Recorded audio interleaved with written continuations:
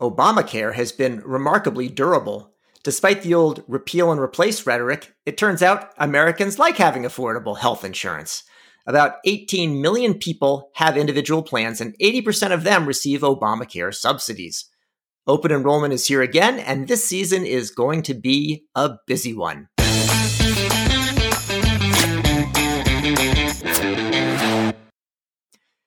Welcome to Care Talk, America's home for incisive debate about healthcare business and policy. I'm David Williams, president of Health Business Group.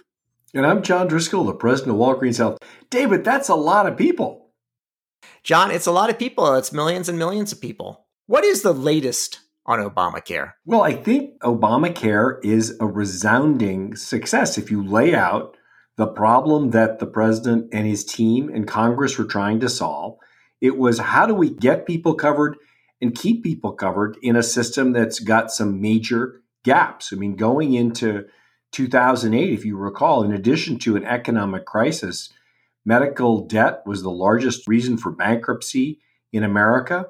There were major gaps in the employer insured model. And there was really a breakdown in the marketplace between Medicaid, the program for the poor, Medicare, the program for the elderly that people would either be in because of income or age, if we were going to continue to embrace our private sector insurance, that there needed to be some federal support through Obamacare to see if we could somehow keep people covered. Because when people are not covered by Obamacare, they still get sick and we still pay for them. We just pay for it in extremis. So, all right. So that's great. It's rah-rah. But who even qualifies for Obamacare? It's the group of people who are either don't qualify for employer-sponsored health insurance, are between jobs or between employers. And it's actually a pretty big group when you think about how mobile our economy is. John, so to actually technically qualify for Obamacare, I could argue everybody is covered in a sense because it's affected all aspects of the healthcare system. There's some basic requirements in terms of being a permanent resident or a citizen, not having Medicare, of course. And then anybody can basically go on an exchange and buy health insurance. Now, people may do it, may not do it because they have other choices like their employer sponsors coverage. But those up to 400% of the federal poverty level are able to get some subsidies. And what's interesting too, John, is that we've talked a lot this year about the Medicaid redetermination because, of course, during the pandemic, when someone was on Medicaid, they weren't thrown off of it. And now there's a process to reevaluate the folks to see who's eligible for Medicaid or not. Some of those people losing Medicaid coverage are now going to go on the exchanges. And that's one of the reasons why this is going to be a potentially big year for open enrollment. Medicaid redetermination, which is the post-public health emergency reset of the qualifications for Medicaid, is throwing millions of people off of the Medicaid rolls. In some cases, not even knowing about it. So the Obamacare subsidy-related healthcare coverage is really critical.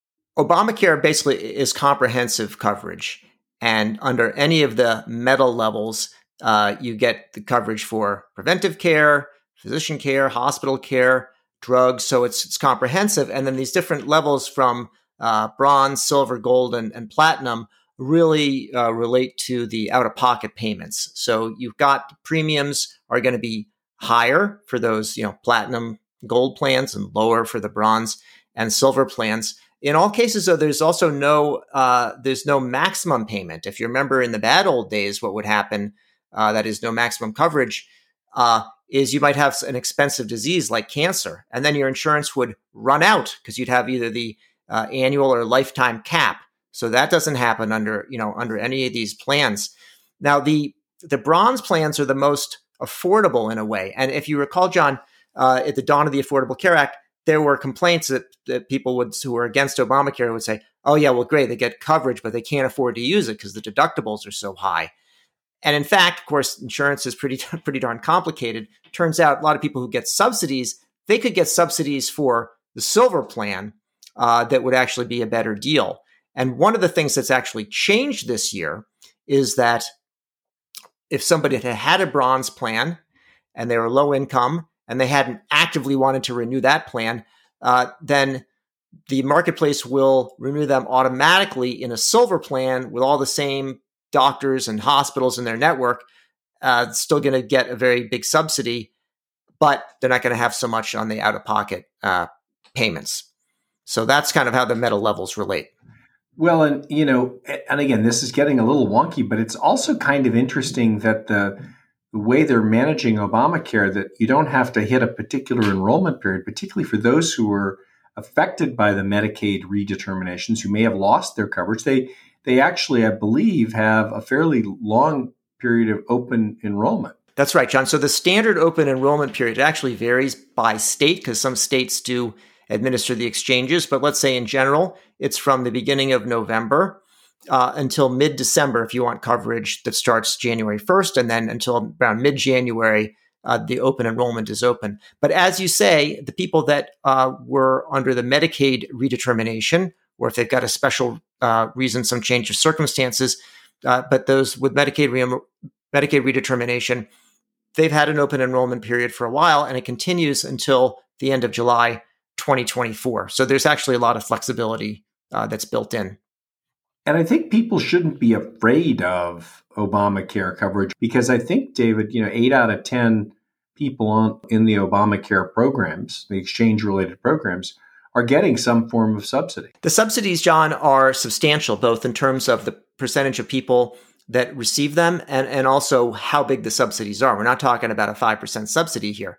So about 80% of the participants receive subsidies. And typically that means they're paying $10 or less per month compared with the typical silver plan, which for an individual, it depends on the plan and where you live, but something like $475 a month for an individual and higher for a family. And so it's very inexpensive if you do get the subsidies, which most people are able to get.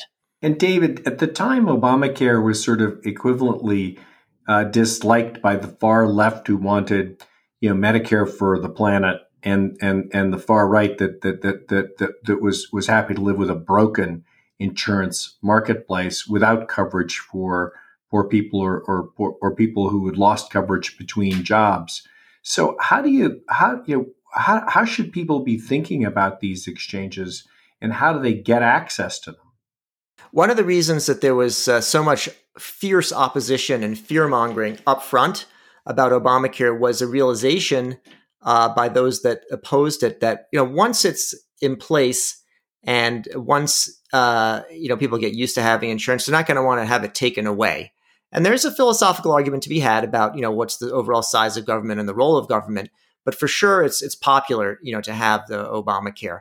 Now, most people who are, if they're already in a marketplace program, in an Obamacare program, they'll get a renewal notice. They won't have to do anything, a lot of searching out. But otherwise, you could just look for Obamacare or health insurance on the web, and you're going to find the marketplace. I think you can go to healthcare.gov as well to find the federal program or to find your way to your exchange, and you can just navigate from there. Now, it turns out there's also, in terms of navigation, there are some people that can help out. So they're insurance brokers that make commission from selling insurance. Yeah, they can provide advice on which plan to get. And then there's these exchange navigators that are actually paid for by the federal government. And they will be able to help people to figure out how to sort their way through this. And also those that are losing coverage under the Medicare redetermination, generally speaking, are going to get information from the Medicare agency about how to apply for Obamacare. So it obviously, the Medicare for all folks are disappointed, but you have pretty solid coverage. I mean, the coverage that's provided under these plans is quite competitive with commercial insurance. What about the deductibles, though, David? Wasn't there a fair amount of criticism of the deductibles? What do we now know 5 years into this program?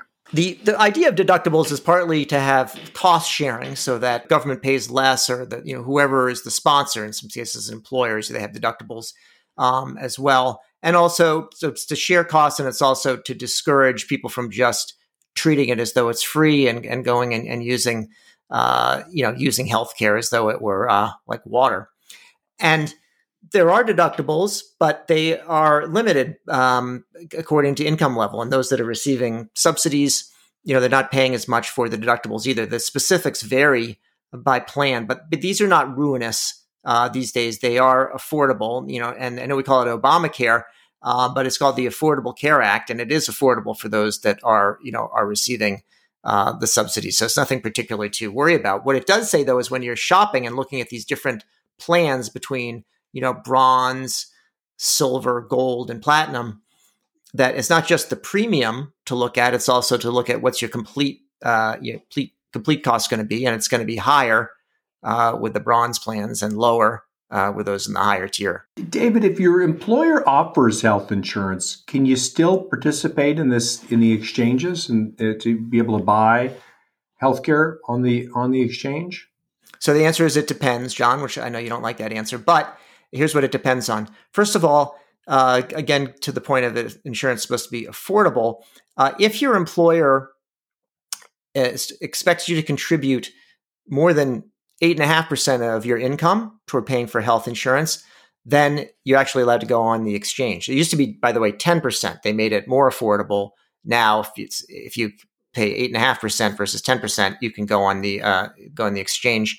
But generally, people that have coverage through their employer, if it's good, they're usually well advised to stay with that. What's interesting now, though, is that in some cases, an employer will pay for that employee, but then their dependents, the family members, they may not get any subsidy, or it might be pretty small, and it ends up being affordable for the employee, but not affordable for the whole family. It used to be the family could not. Yeah, well, it was like, it was overlooked the first time, but that problem wasn't corrected because there were people that just wanted to see Obamacare fail. Now, during the Inflation Reduction Act, which occurred during as one of the Biden initiatives, they actually made an adjustment here. So now what happens is, let's say your employer offers you a great deal, the employee can do it. You got kids, you have a spouse. Well, they can go on the exchange. So that's new this year. And that's another reason why we think that the number of people enrolling on the exchanges may increase. There's a lot of subsidy involved in all of these programs. How big are these subsidies? And is there a legitimate concern that we're spending too much and getting too little? If you just look at the subsidies specifically for the Affordable Care Act and the Obamacare exchanges, it's actually, it's tens of billions of dollars, but it still doesn't add up to that much, probably something like $70 billion or so. The Congressional Budget Office estimates that federal subsidies for health insurance for people under 65, which includes the direct spending, but also tax provisions where it's deductible, is about $1 trillion. Medicare itself is also about $1 trillion. So I think it all adds up right now to like $1.8 trillion. Call it $2 trillion of subsidy. But of that $1 trillion, almost half of that is Medicaid and the child health program, right? So that's a little unfair. But I think that for that amount of money, we're actually keeping people out of bankruptcy. We're allowing people to stay employed, and we're giving families options, and it's a market-based solution where they're paying out of pocket. So why do critics like you constantly carp about Obamacare, David? I think people are moved on to other things, John, besides Obamacare. I don't hear too many people complaining about it. It used to be something where it was well, Trump's got a plan. Yeah, he's got a plan. Now, actually, you asked before about who's eligible for Obamacare, and you have to be a U.S. citizen. You have to be not on Medicare.